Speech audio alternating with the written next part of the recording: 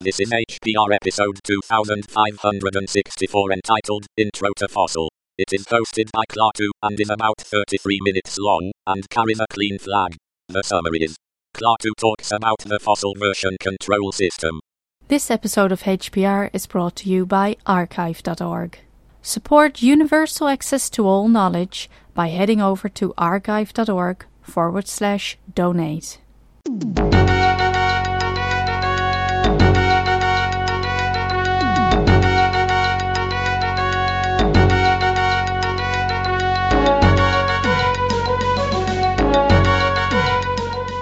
This is klaatu. You're listening to Hacker Public Radio. I want to talk about Fossil, the source control management system.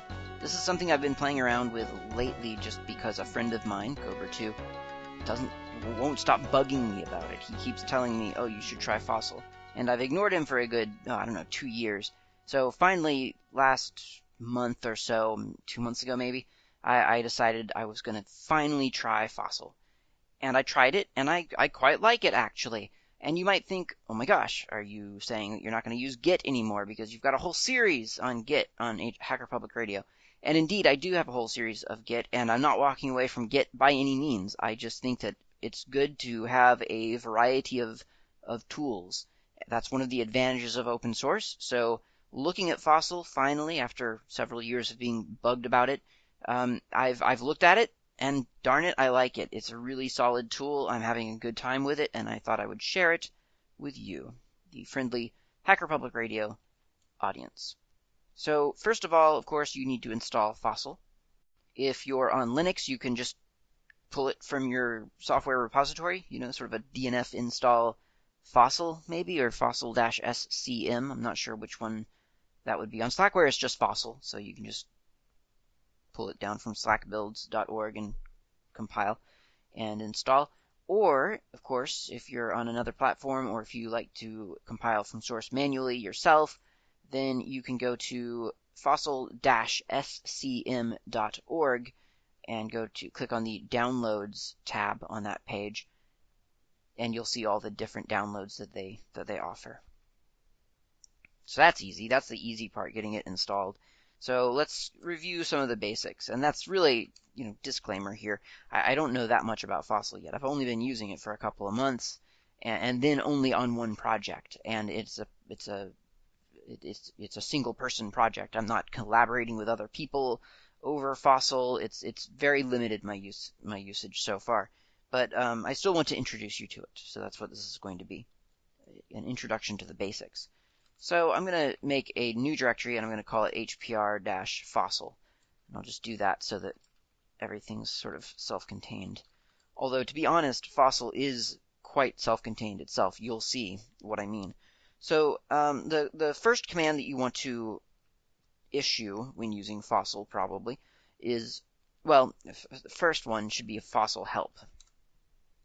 That gives you a list of all the sub-commands that Fossil has available to it. So if you think of commands like, certainly like git, but I know that there are quite a few others that I'm not thinking of right now, where you've got sort of the main, zipper on OpenSUSE. You got the command, and then you've got like that sort of verb afterwards. That's how kind of Fossil's structure as well. So you have Fossil and then a bunch of other like Fossil commands that you'll be issuing. Now, you don't have to do all of this from a Unix shell. You certainly can, like I am, but there are other ways to interface with Fossil, just like there are other ways to interface with svn or Git.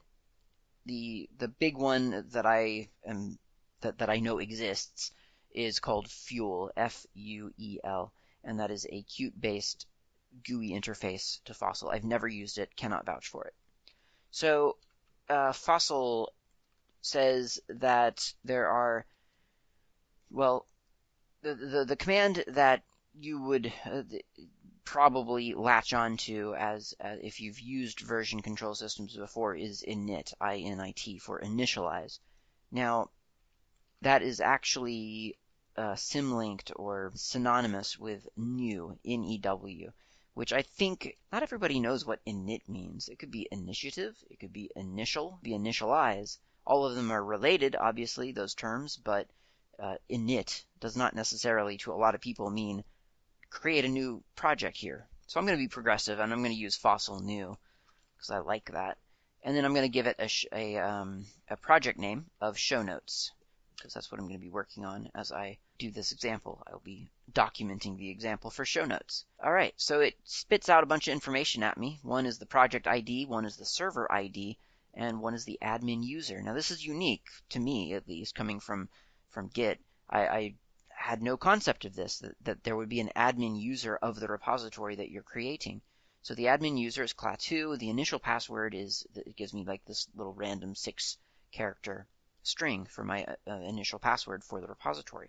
So I'm going to copy that to my clipboard, just because I'll probably paste it somewhere in a moment. And this is kind of a hint of the things to come, because in Git, of course, there's no idea that someone owns a repository, really. I mean, the instance of that Git repository that you have on your computer is your instance, and you are the admin user of it.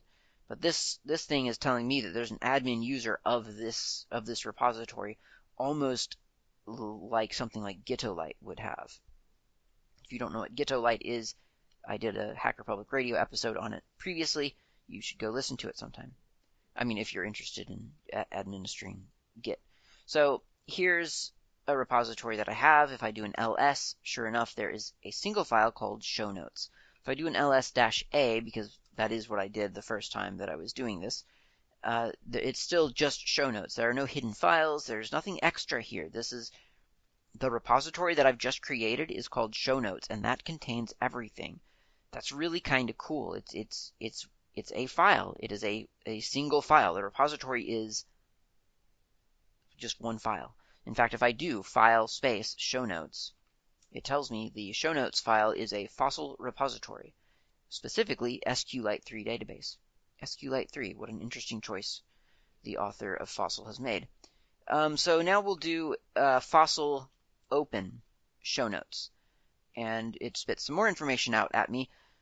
I won't cover it all because not all of it is relevant, but something to note is that the comment is that this was the initial empty check-in, user klaatu, and the check-ins so far have been one. There have been 1 check-ins so far. Well, then it's time to generate some more data and start committing some data to our repository. So I'm going to create a new file with Emacs and call it shownotes.html.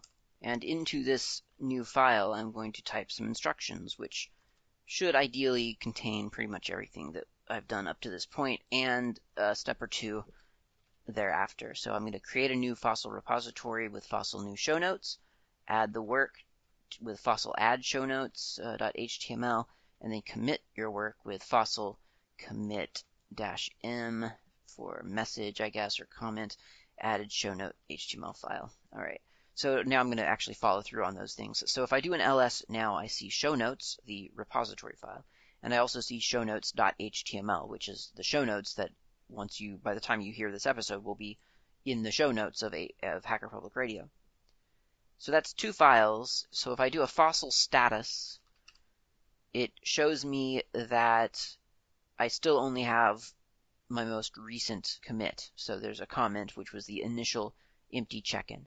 So that's all I've got so far in Fossil, is just that one thing that I did when I first created it. In order to get my new work into my repository, I need to first add that file to a kind of staging area so that when I do a commit, it pulls that file in off the staging area and puts it into the repository. And it's probably worth mentioning that this staging area is not a physical place. We're not actually moving my file into some other directory or anything like that.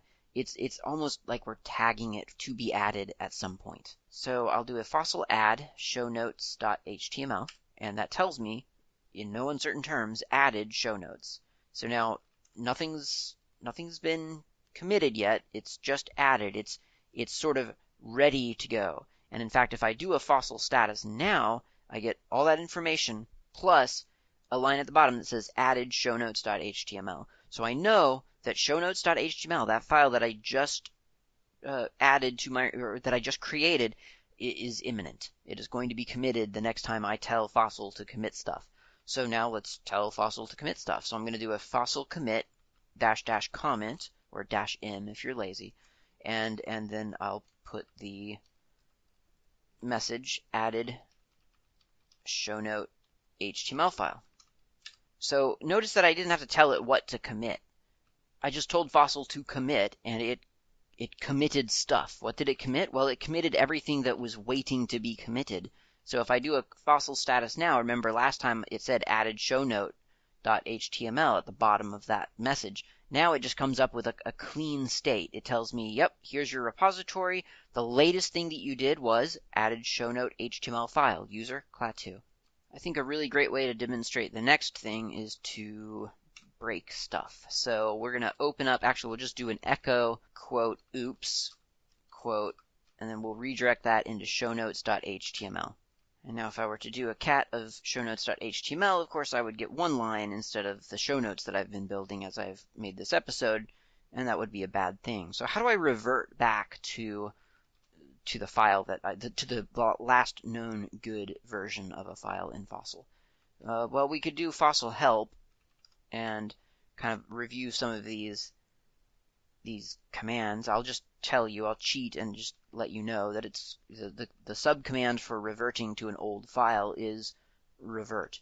So fossil revert shownotes.html, and it tells me again sort of in big capital letters, hey, we've just reverted shownotes.html, and it even helpfully tells me that, hey, if you didn't mean to revert, you can undo the revert. So first, with fossil undo. So first I'm going to do a cat of shownotes.html. Yes, all of the contents are there, that it's been restored, it's been reverted. But let's pretend for a minute that, no, I didn't mean to do that. So now if I do a fossil undo shownotes.html, it undoes that revert action. If I do a cat, I'm back to oops. So now I can do fossil revert again to get back to my original file. So at this point I can make other changes to the file, and I can do other, I can add it again with all my changes, and then I can commit it again with a message, some updates. And so that's kind of your daily routine would be fossil open at the beginning of the day, do your work, and then yes, you can do a fossil close. So if I do fossil close show notes, yeah, just show notes, then you are closing your connection with the database. The fossil help close as the opposite of open. Close the current database connection requires a -- force flag if there are unsaved changes in the current checkout, or if there is a non-empty stash. Probably won't talk about stash, but the thing about this is that when you're finished, you want to commit all of your stuff or do whatever you need to do with your unfinished work, and then close out your database connection. Now it's pretty resilient, and if you don't close it and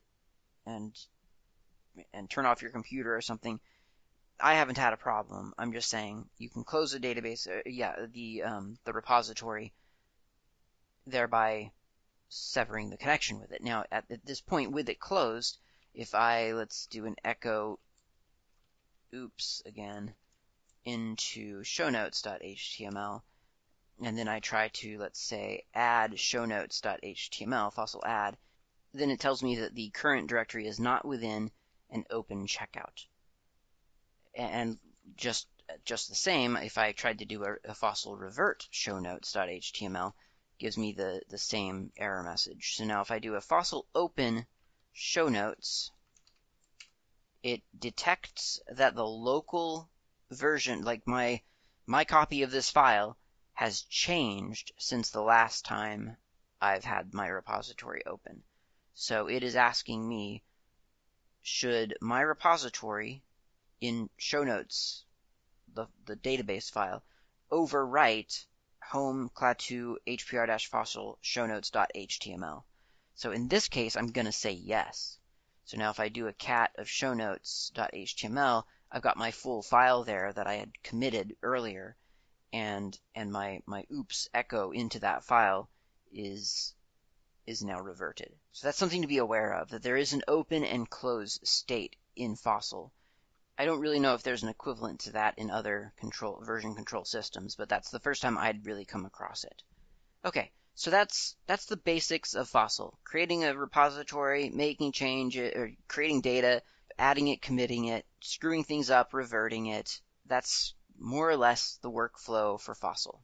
Let's really briefly look at this thing that everyone's really excited about, which is the interface of Fossil. So it turns out, interestingly, that Fossil has its own is its own host. In fact, if you go to fossil-scm.org, you're looking at a Fossil repository. I know that seems crazy, but it's true. That is a Fossil repository.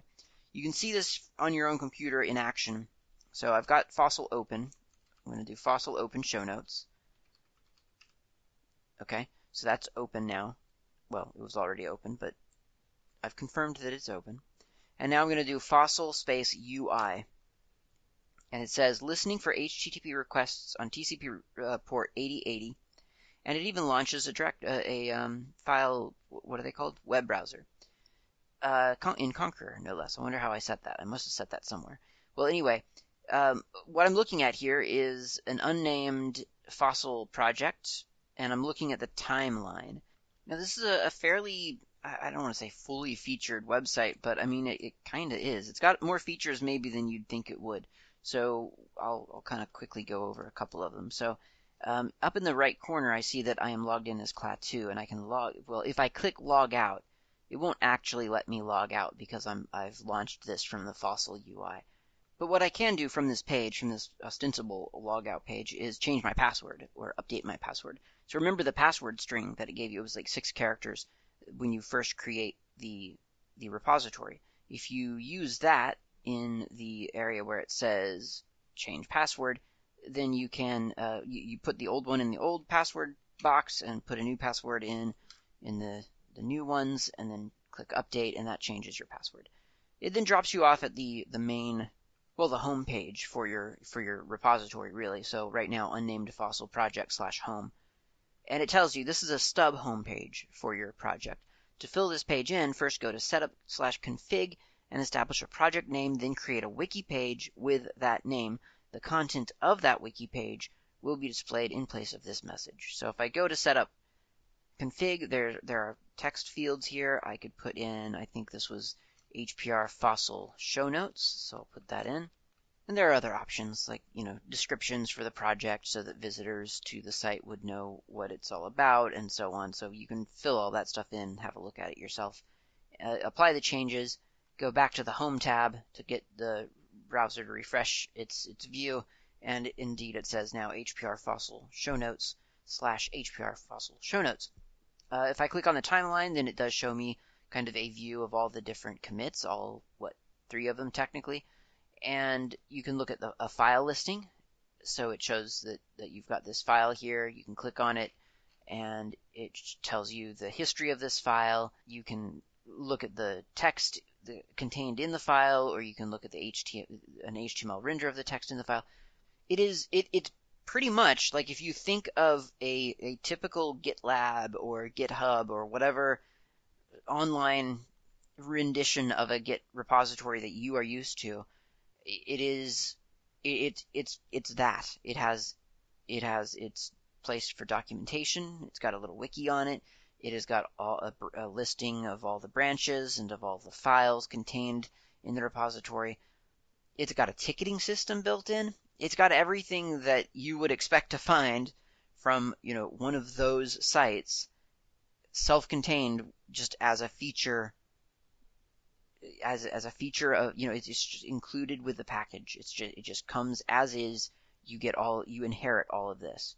It's actually quite amazing if you think of how many people really do believe that something like GitHub, for instance, has revolutionized Git by adding all of these great features, and they kind of go crazy over it, and Fossil just has it all bundled in as part of the repository. It's really, really crazy. And so every repository is its own hosting service in a way. I mean, it's not, because you still need a place to put it online or in your intranet, but it comes with that interface, that interactive interface for everyone to contribute to in some way. And obviously it has its own user management system. You can add users. You can grant them permission to different users, permission to do different things. All that stuff. It's all, if you just go to the admin tab, you have all kinds of different options in the admin section. And this is all driven, by SQLite, I guess, and it's all within that little tiny repository file that you created at the very beginning of this episode. It's very, very impressive. I don't know how to go on about it enough. It's just, when you see it in action, like really see it, then you kind of get a feel for just how cool it is. And it's funny because for 2 years, my friend Cobra2 has been telling me what I'm telling you now. It's amazing. It's got all this stuff built in. Didn't care. But now that I'm seeing it, I'm really excited about it. It's really, really cool. And when I say really, really cool, I mean the potential is really, really cool. Because frankly, I'm not going to use half of these features, and I guess that's why it took me 2 years to try this. But I could see myself using these features, and I can see myself using these features for certain projects. This could be really, really ideal for a certain set of projects that maybe don't need to have the kind of stumble upon chance that others do. I mean, I've always said that about those Git hosting sites. The real advantage there is that, the primary advantage for me is that they mirror my stuff. It's a quick and easy way to get pretty cheap and easy cloud host, a cloud backup of a lot of the data that I produce, that I'm going to publish publicly anyway. So that's nice. But the other one is that there is that opportunity for people to kind of stumble across them because they think, because they're looking around on Git something, and they find a project that they can use or fork or contribute to or whatever. All right. So now what we're going to do is we're going to put this thing on a server, because that is, while you can use Fossil locally just fine, I think part of the real reason that one would think to use Fossil is to then distribute the code or the contents of their repository. So we will move this. First, I'm going to do a Fossil close to close the connection with the database, and then I'm going to go over to a server, just the Raspberry Pi that I have in my house, running NetBSD. And oh no, I'm not going to do that. Looks like NetBSD, or at least whatever I installed. I know that it's NetBSD. Whatever version of package source I installed on my NetBSD Pi, it's a very old version of Fossil. And I'm afraid, so if you do Fossil version, it will tell you what version you're on.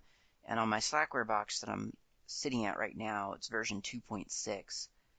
And on this NetBSD, it's 1.3. And on a Debian server that I have access to, it looks like it is 1.29. So that's even older. So, okay. So I'm not going to do that right now, just because I've experienced problems with older versions versus newer versions. So what I'll do instead is I will just do it locally, and it will be the same theory, just slight, I'm just doing it locally instead of actually over a server. I do know that this works from server to server, and it does even work bridging the versions. Like it still has got the functionality, but I've had problems going from something that was created in a very new version of Fossil, sending it back to an old version of Fossil and expecting it to work smoothly. So if I go the other way, it's fine. And I haven't really followed up on that, so don't take that as an authoritative word on that subject, but that's what we're doing for now. So I'm going to look at my HPR-fossil folder. And inside that folder, we know that we have show notes and shownotes.html. So the fossil repository is not HPR-fossil. It's not the outside. It's not the parent folder. It's the actual file. That's the thing that I keep having to remind myself. So I'm reminding you probably over much. So I'm going to make a new folder called HPR-clone. Yeah. And then I'll do a fossil clone, and then you have to prefix the kind of clone action that you're doing with either file : / or SSH : / or I think HTTPS : // So I will do file : / and then strangely another slash. When in doubt, put another slash. And I'm saying this again because when I was cloning stuff before, I kept doing a clone from an SSH : / example.com, and then I do colon and then like / path to fossil. Well, don't do it that way. It ate one of my slashes, or it ate a character or something, and so the point is, when in doubt, put a slash in front of your absolute path, because fossil, you might. Fossil expects prefixes more often than you might be used to from other version control applications. That's what I've found. So file : / that's 3, home / klaatu / HPR-fossil / show notes, that's the repository, and then I need to give it a destination. So I'll do this as show clone.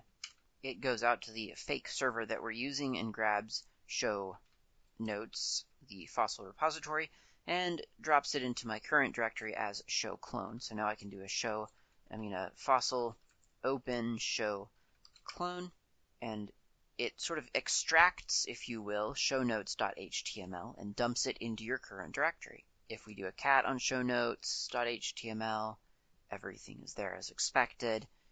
So now let's transfer some data back and forth. So we'll just really quickly, I guess let's just add a new file at this point. So I'll do a Emacs test file.txt.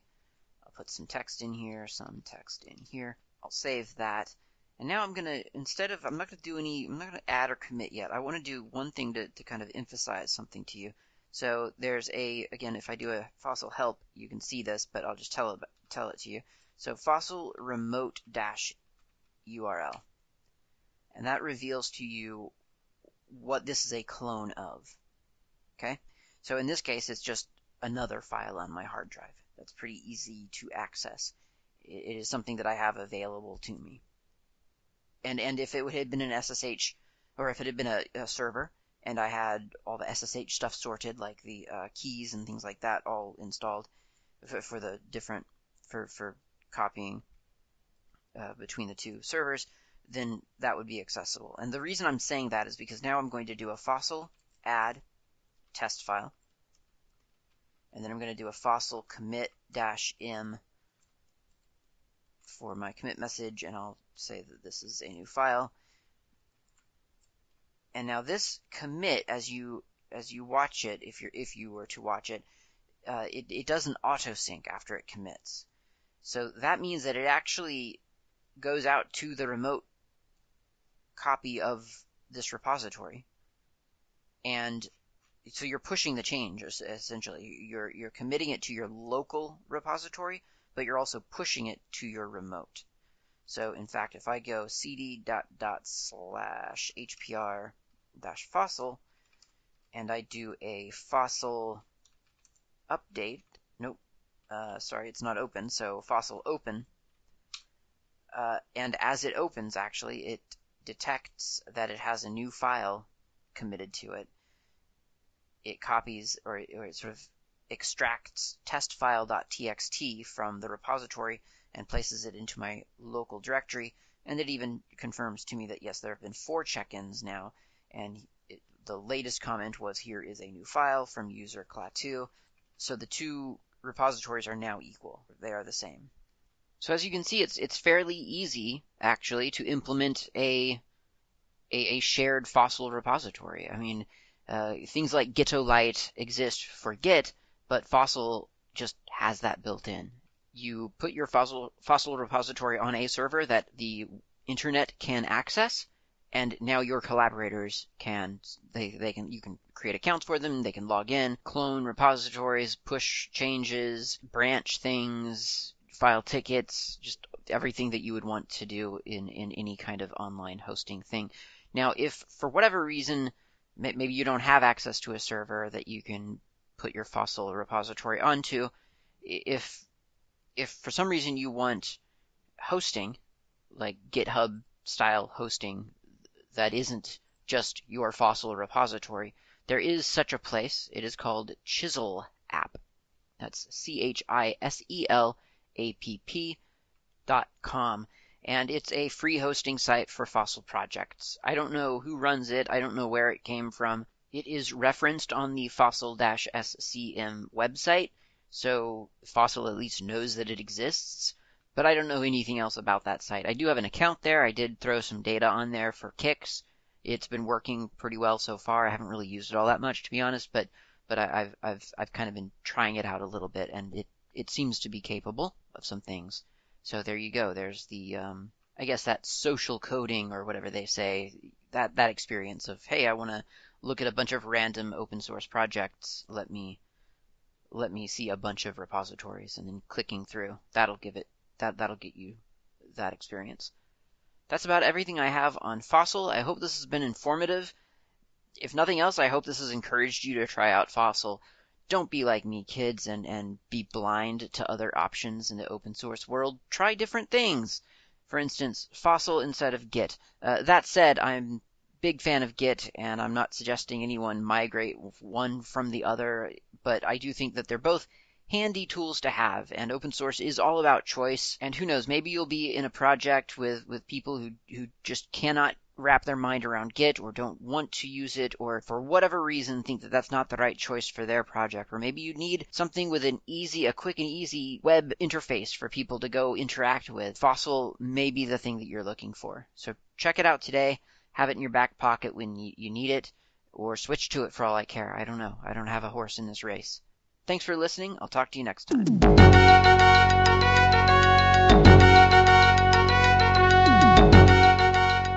You've been listening to Hacker Public Radio at hackerpublicradio.org. We are a community podcast network that releases shows every weekday, Monday through Friday.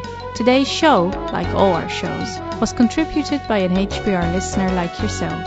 If you ever thought of recording a podcast, then click on our contribute link to find out how easy it really is. Hacker Public Radio was founded by the Digital Dog Pound and the Infonomicon Computer Club, and is part of the binary revolution at binrev.com. If you have comments on today's show, please email the host directly, leave a comment on the website, or record a follow-up episode yourself. Unless otherwise stated, today's show is released under a Creative Commons Attribution Share Alike 3.0 license.